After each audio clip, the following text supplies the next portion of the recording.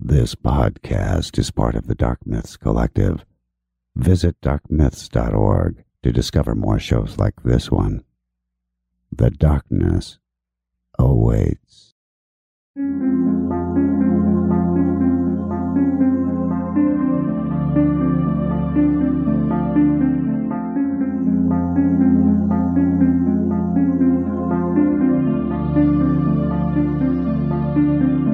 History tells the story of the world and of our lives. Sometimes that history goes bump in the night.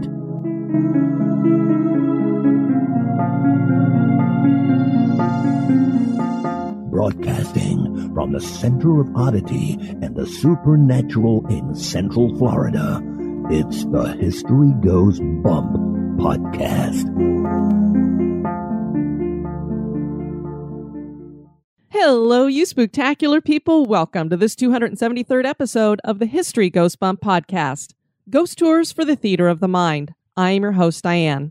On this episode, I'm bringing you another one of your favorites, Haunted Cemeteries number 11. We have 5 cemeteries that we're going to be looking at in this episode, but before we get into that, we want to welcome into the spooktacular crew, Alyssa, Jen, Stephen with a V, Liska, Aaron with an E, Sarah with an H, Chris with a YS, Nancy, Kim, Kathleen with a K, Lorna, Raquel, Kendra, Gregory, Emily, Malia, Margaret, Anna, and Kayla. Welcome, everybody. And now, this moment in oddity.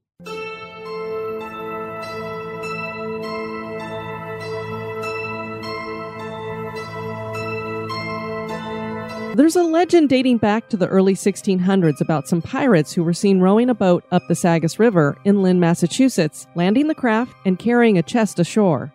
Several locals had seen this and they went to investigate. They did not find the chest, but they found a note that stated if a quantity of digging tools, chains, and other supplies were brought and left in the woods, some silver would be left as payment. The men returned the next day with the tools, and then the following day, they found some silver waiting for them.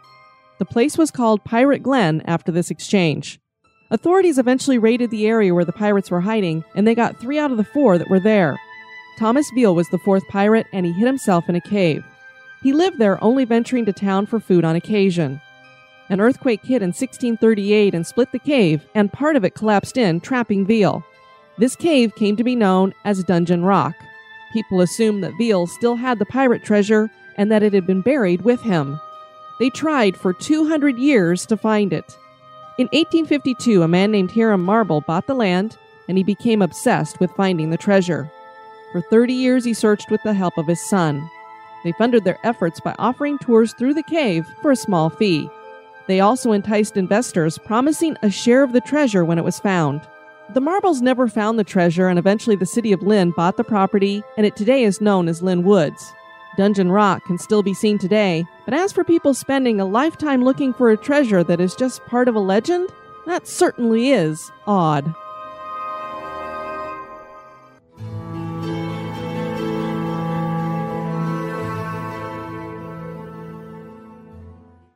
This history podcast is haunted. And now, this month in history.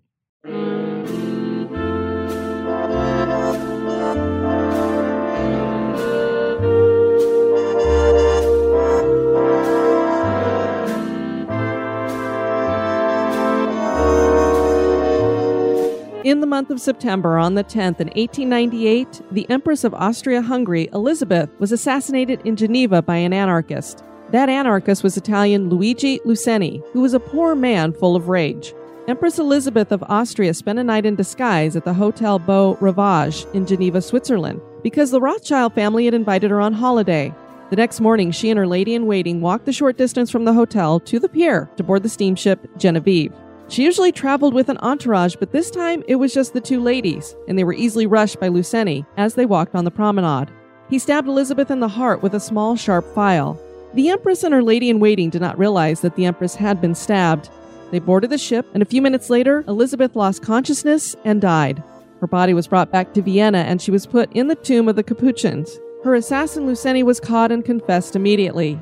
He spent the rest of his life in prison and always claimed that he had not planned to kill the Empress specifically.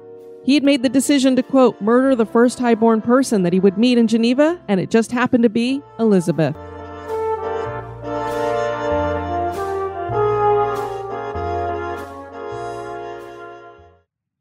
Cemeteries are not really a place I would seek to investigate when looking for ghosts, and many times you'll hear paranormal investigators warn you about investigating cemeteries.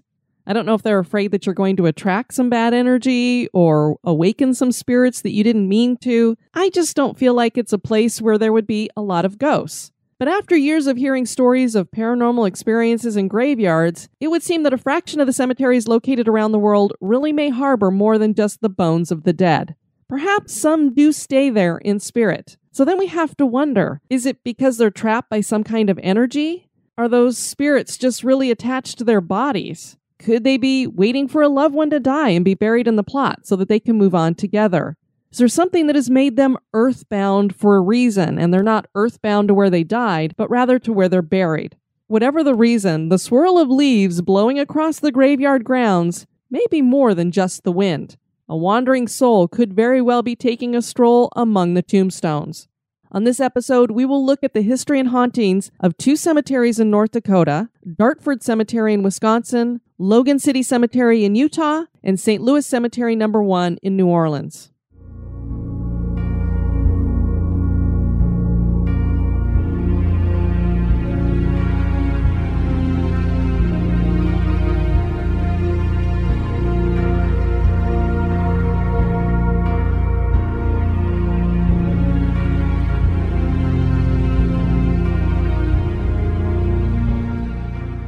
First, let's go way north for me to North Dakota. I have been to North Dakota once. I don't really remember much about it.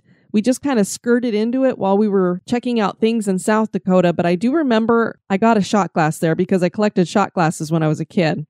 We're going to look at 2 cemeteries that are here. The first one is Tagus Lutheran Cemetery. This is located on Old Highway 2 in the ghost town of Tagus in Mountrail County, North Dakota.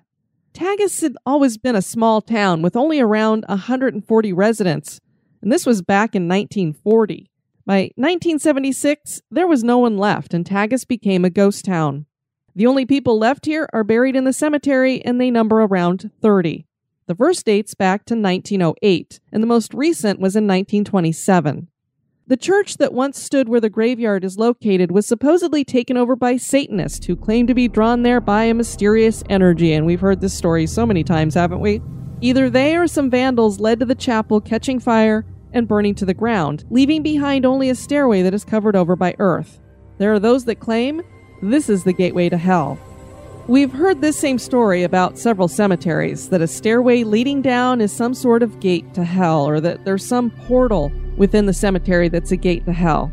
I've been through a lot of cemeteries and I have yet to feel like I'm anywhere near hell. They're usually so peaceful and beautiful, I wouldn't even think of that. This legend goes a bit further, though, than a lot of the other ones in claiming that if one stands in just the right spot, they can hear the screams of the tortured souls in hell. And that is the haunting that is here, those disembodied cries. So if you ever find yourself in the ghost town of Tagus, maybe head out to the cemetery and bring your recorder so that everyone can hear the sounds of hell. Another supposedly haunted cemetery in North Dakota is located on Elm Street North in Fargo. This graveyard is known by the boring name Cass County Cemetery No. 2.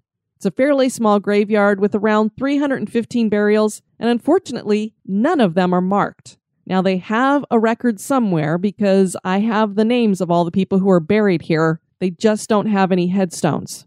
Cemetery No. 2 is one of 3 cemeteries that are located within Trollwood Park, and this area was once home to the Cass County Hospital and Poor Farm. This eventually became a nursing home starting in 1947 with a name change in 1962 to Golden Acres Haven. Isn't that just the perfect nursing home name? Golden Acres? The nursing home closed in 1973 and the property was taken over by the Fargo Park District. To find the marker for this cemetery, park by the playground and take the path north towards the river.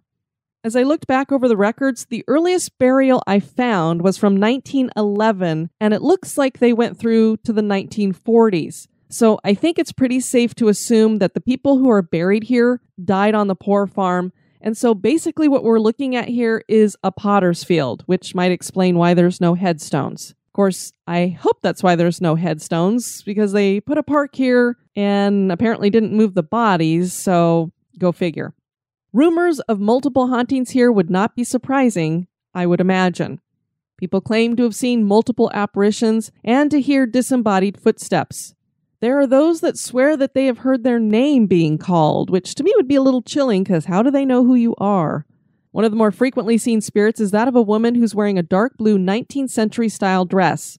She's seen walking in the cemetery but never ventures out into the park.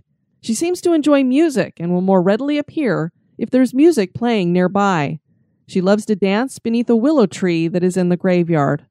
So if you're ever in Fargo and it's a foggy night, if you're near the graveyard, you might catch a woman dancing in the moonlight. That'd be kind of cool. Let's head on over to Wisconsin and Dartford Cemetery. Dartford Cemetery is an old pioneer cemetery that takes its name from the original village of Dartford, which became Green Lake, Wisconsin. No one is sure when the cemetery was founded, but graves date back to the 1800s. Many of the early pioneers of the area are buried here. A recent burial is for Adrian Kennedy Karsten, who was a sports journalist.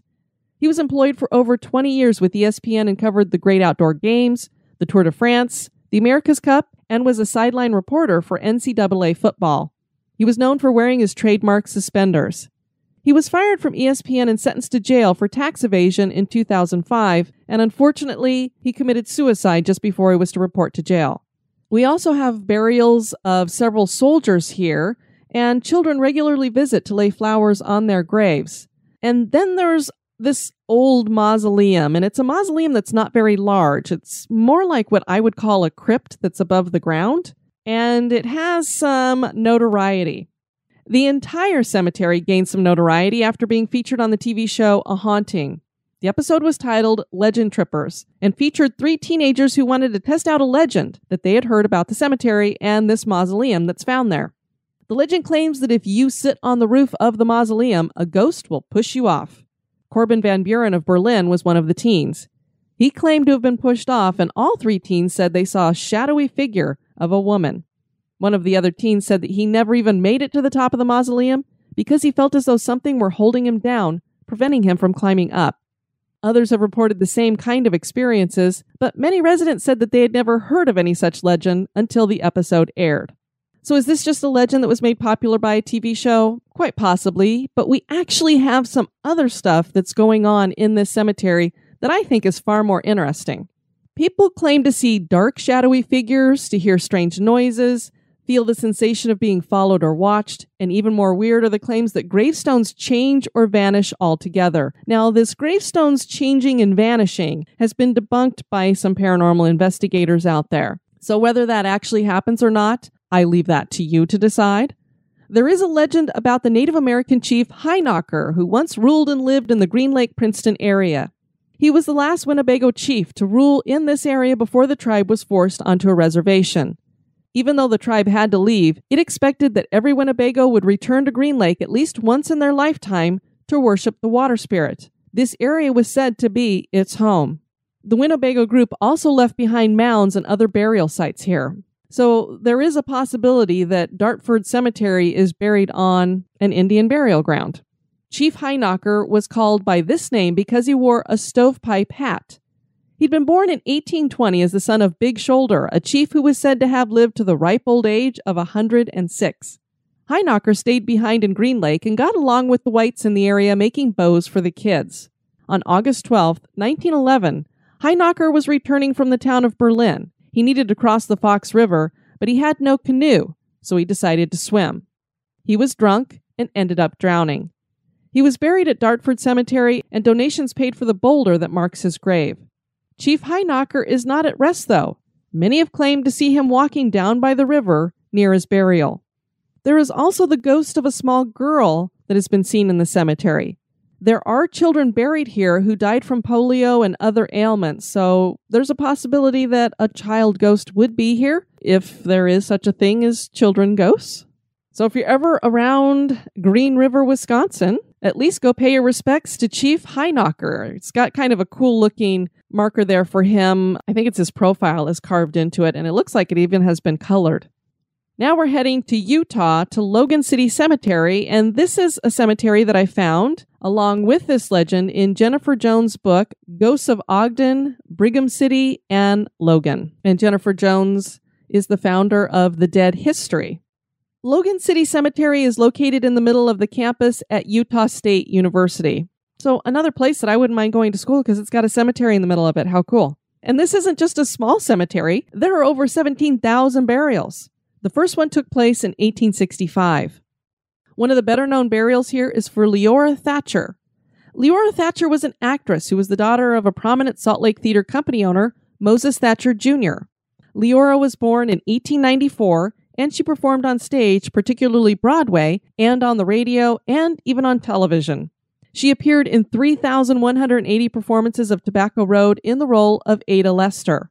Her grandfather owned an opera house in Logan, Utah, that burned down in 1912, and she rebuilt the building in 1921, and it became known as the Capitol Theater.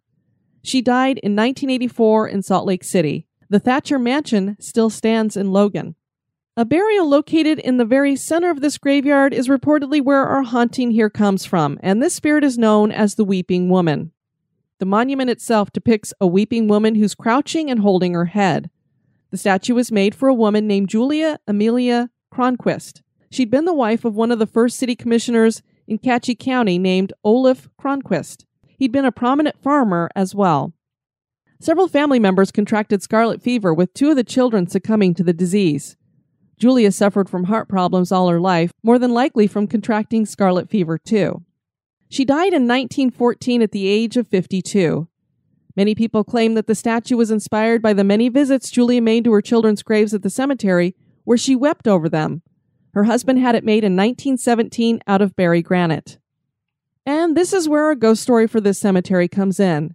It's said that during the full moon, the statue appears to cry. The sounds of a woman weeping have been reported as well. Jennifer wrote that people have reported seeing the water for themselves running from the face of the statue on nights when there's been no rain. Others who've heard the disembodied weeping will not go by the cemetery at night anymore. I'm thinking students cutting through probably decide, bad idea. Could this be residual, or the mother still crying for her children in the afterlife? Or is it really just water that's running down from rain and people just don't remember that it rained? Not sure. And we're heading back to New Orleans.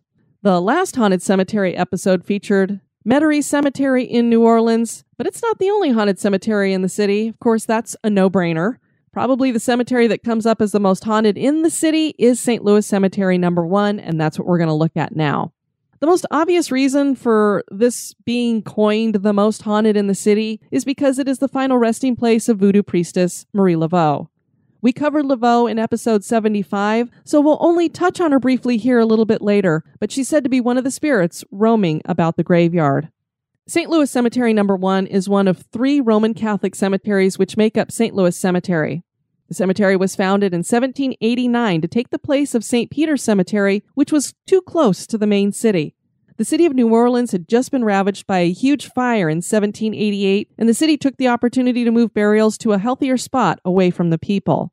And we know that there were a lot of cemeteries that were doing this around that time, and especially in the 1800s when the Victorian graveyards were being founded.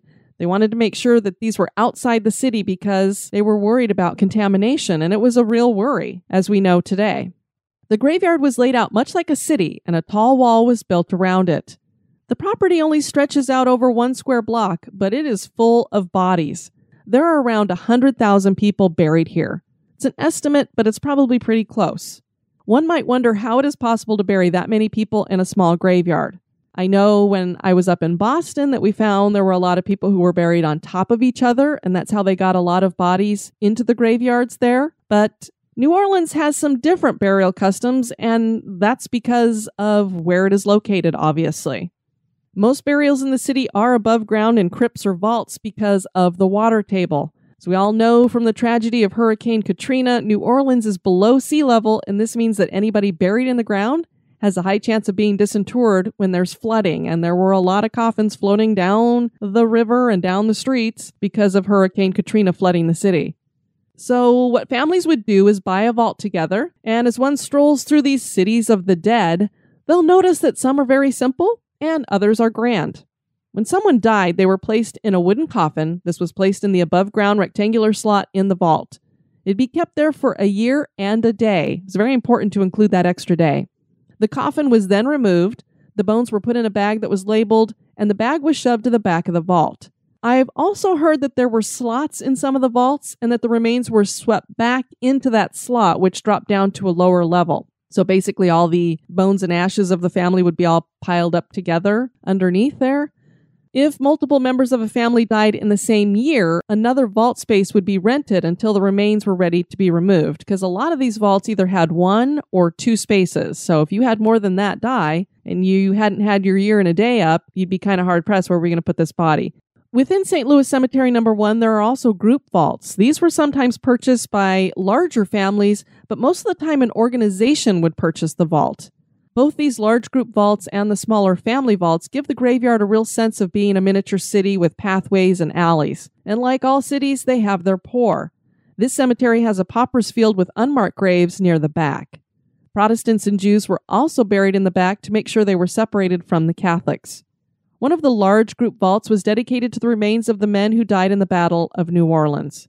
Another pyramid-shaped tomb was purchased by actor Nicolas Cage in 2010. Not sure if he still plans to be buried there, but that was his desire back in 2010. As of 2015, the Roman Catholic Diocese of New Orleans, which owns and manages this cemetery, has closed it to the general public and charges tour companies for access. This usually runs around $4,500 per year. Families who own tombs can apply for a pass so that they can visit their loved ones.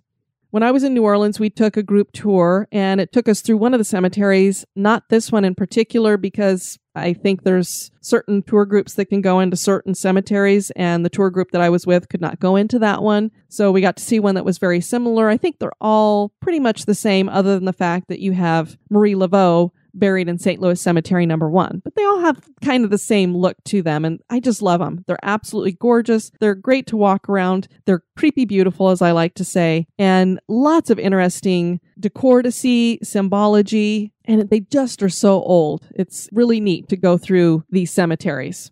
I wish that they were a little bit more open, that people could just wander through them whenever they want to, but unfortunately, vandalism has caused a real issue there. And so this is what has come from that. You can't really go through these cemeteries unless you have somebody with you. The cemetery has many notable people buried within its walls. The family vault of Etienne de Boré is here. He was a Creole French planter who produced the first granulated sugar in Louisiana. This made it profitable to raise sugar cane. De Boré owned a large plantation upriver from New Orleans. In 1803, the American governor of the territory appointed de Boré as the first mayor of New Orleans. There's also the family vault of Paul Morphy, who was a world-famous chess champion. He was the greatest chess master of his era. He only competed from 1857 to 1859, but he was the best. People begged him to return to playing after he retired, but he refused. He died young, at the age of 47, from a stroke.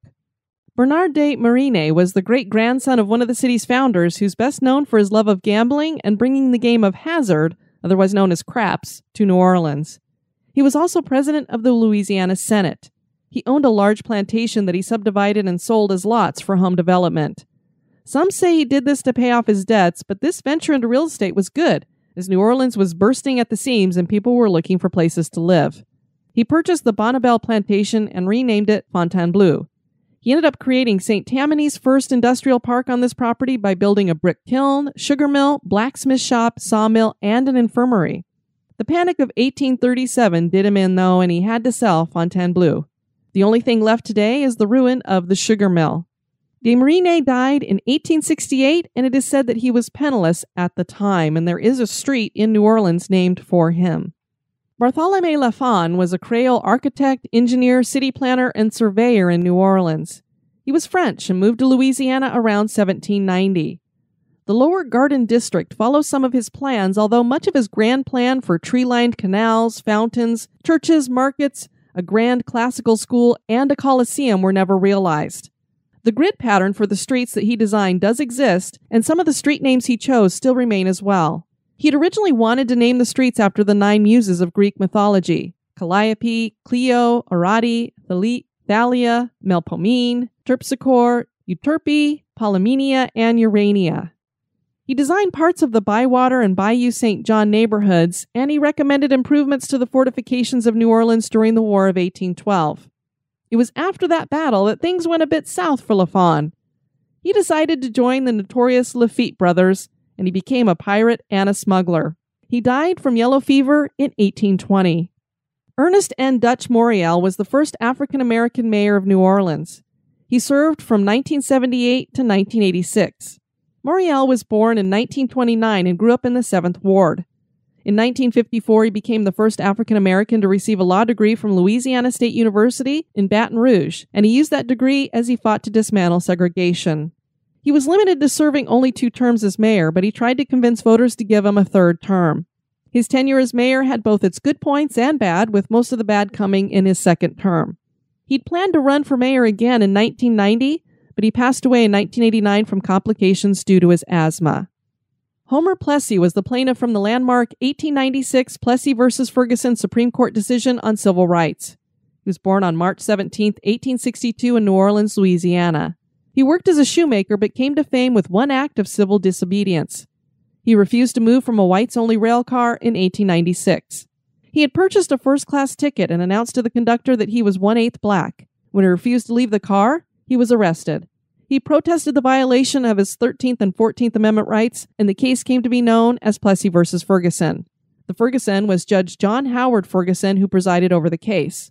Plessy was found guilty, but the case went on to the U.S. Supreme Court in 1896. During the proceedings, Justice William Billings Brown defined the separate but equal clause, which basically said it was okay as long as each race's public facilities were equal. Arguments from the case were used decades later in the landmark Brown v. Board of Education decision of 1954. Plessy passed away March 1st, 1925 at the age of 62. And if you want to hear more specifics on that case, I know that the girls over at Stuff You Missed in History class did a great episode on that. I'm not sure which one, but if you search their episodes, you will find it. Then we have Marie Laveau. She learned what she did about voodoo from a man named Dr. John. He taught her how to make gris-gris bags, how to use voodoo dolls, and how to produce charms and curses. Laveau became a very powerful priestess. Many people came to her for help in all sorts of ways, and some even claim that she used her powers over politicians. I personally think that she probably knew a little bit more about the people around her because she worked as a hairdresser and got all the gossip, so maybe her hold over the politicians was more about blackmail rather than magic. She lived to the ripe old age of 86, and she died of natural causes in her home on June 15, 1881. Her tomb in St. Louis Cemetery No. 1 is said to be the most haunted in New Orleans. People visit this final resting place from all over the world. Many come seeking to ask the Voodoo Queen for a favor, despite the fact that she's been dead for decades. There are a couple of rituals involved with this practice. The first is for the seeker to knock 3 times on the tomb and then say the request out loud. After the request is fulfilled, the seeker is supposed to return to the tomb with a gift consisting of either coins, liquor, flowers, or a monkey or cock statue. In the past, people would mark the tomb with 3 X's using paint or a chip of brick, but that practice is illegal now. The second ritual features the seeker drawing an X on the tomb, spinning 3 times, knocking on the tomb, and yelling out their desire. When it's fulfilled, they are to come back and circle their X and leave an offering. Obviously, because of vandalism, people probably aren't very free to do any of these rituals anymore because you're with a tour guide or a group. And one of the reasons why there was a crackdown was because of the vandalism that happened to this tomb in particular. And one of the things that I heard that had happened to it is that somebody had covered it in pink paint. And you can imagine that latex paint is not good on crypts to put it on there. You're going to cause all kinds of trouble with that. Now, the Catholic Church was able to restore it. I think it cost them $10,000 to do it. And that's why they really put their foot down and said, nope, we don't want people just wandering around here freely anymore. So because of the acts of a couple of idiots, they've ruined it for everybody else, but that's usually how it works, isn't it?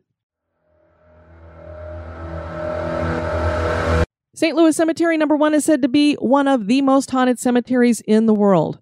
Ghosts here are said to number in the hundreds, and with 100,000 burials, that could be possible. Visitors have claimed to see phantom figures, particularly those resembling Civil War-era soldiers. Identifying these ghosts is almost impossible, but there are a few that are more well known.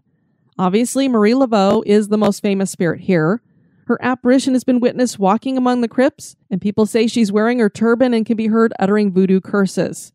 And strangely, there are some who claim that Laveau appears as a phantom cat prowling the graveyard, and that it eventually disappears into Laveau's crypt. The cat's eyes are said to glow red. The ghost of Henry Viens is said to haunt the graveyard. He was a sailor during the 19th century and had no real home. He chose a local boarding house as his place to stay when he was not at sea. He was worried about bringing his important papers with him, so he asked the owner of the boarding house to keep his papers if he died. These papers included his family tombs. The owner told Henry not to worry, that she would look after everything, and she sure did. She sold Henry's family tomb, which he found out about as soon as he returned from a voyage. He was very upset, of course, but got sick before he could do anything about it, so he couldn't take the legal matter to court or anything like that because he was just too ill, and that illness did eventually take his life, and now he had nowhere to be buried. So his body was placed in an unmarked grave in the pauper section of St. Louis Cemetery No. 1. And that is probably why his spirit is at unrest. That apparition is described as tall with blue eyes and wearing a white shirt. He looks so real that people think they are talking to an actual person. He sometimes will tap a visitor on the shoulder and ask, "Do you know anything about this tomb here?" At other times, he will ask if they know where his family's old vault is located. He walks away when no one seems to know and then suddenly disappears. That's when they know? I was just talking to a ghost. During funerals, Henry's asked the mourners if there's any room in the vault for his remains, which I'm sure is quite strange. And his apparition apparently has been caught on camera, and EVP have recorded him saying, "I need to rest." Another lost soul here belongs to Alphonse. He has a tomb, but he seems to want to find a home. People not only see Alphonse, but he touches them, often grabbing their hands as he pulls them to a stop. He gives them a broad smile as he inquires as to whether he can go home with them. His spirit has been seen gathering flowers left at other burials and bringing them over to his vault. Now, this is something I would get a real kick out of witnessing. Can you imagine? And this is something I would probably do as a ghost if I was stuck in a cemetery. Hey, nobody's visiting me, but they got some nice flowers over there. I'm going to go grab those. I want to look like I'm really loved. Many think he has a connection to the Panide family and that it's not a very good connection, that either he's afraid of them for some reason. People aren't sure if they bullied him, if they murdered him. They're not sure what the connection is here. People who stand near the Panide vault have been told by Alphonse to stay away from the tomb. And maybe that is because he's afraid of them. He has been seen crying too, and when someone notices, he quickly disappears. All of these cemeteries are very different from each other, but they all have two very important similarities. One is that the dead are honored in some small way. Even if they don't have a headstone, they've at least been left where they lay. And the other is that legends and restless spirits are connected to them. Could these graveyards be harboring the spirits of the long ago dead? Are these cemeteries haunted? That is for you to decide. And I know the next time I'm in New Orleans, I'm definitely going to buy the tour to go through the cemetery here, St. Louis Cemetery No. 1. I believe when I was there last time, it was like $20. I think that's why we decided not to do it, because I'm like, I don't know if I want to pay $20 to go through a cemetery, but I think I might splurge the next time I'm there. Would love to have you guys check out the website at historygoesbump.com. And if you want to send me some feedback, you can do that at historygoesbump@gmail.com. You still have a couple of days to get in your flash fiction for the contest. That ends on September 8th, 2018. Looking forward to reading through these stories and finding our 3 winners and sharing them with all of the listeners. Also be sending in your personal paranormal experiences for the Halloween episode. And isn't it exciting that Halloween is almost upon us, and even closer is autumn, my favorite season. I am so looking forward to it. And for those of you who have Wawas in your areas, they have the pumpkin spice shakes already out there. I've had my first one of the season. I'm very excited. Want to thank those of you who've gone over to Apple Podcasts and left some 5-star reviews. I love getting those stars even when you don't leave comments. All of that helps for people to find the show. So thank you for doing that. I want to thank all of you for tuning into this episode. I have been your host, Diane. You take care now. Bye-bye. This episode has been brought to you by our executive producers. Dispatches from the Grave Digger. We'd like to welcome into the cemetery Gabe Finnegan Viers and Sherry D. Armand. Both of you are getting marble headstones. And Mort just loves carving these headstones. Mort make pretty stones. Mort, you really are getting quite the personality. 'Cause I got personality. Walk with personality. Talk with personality. Smile with personality. Charm with personality. Love with personality. Plus, I've got a great big heart. Want to keep the spooks away? Give us a review.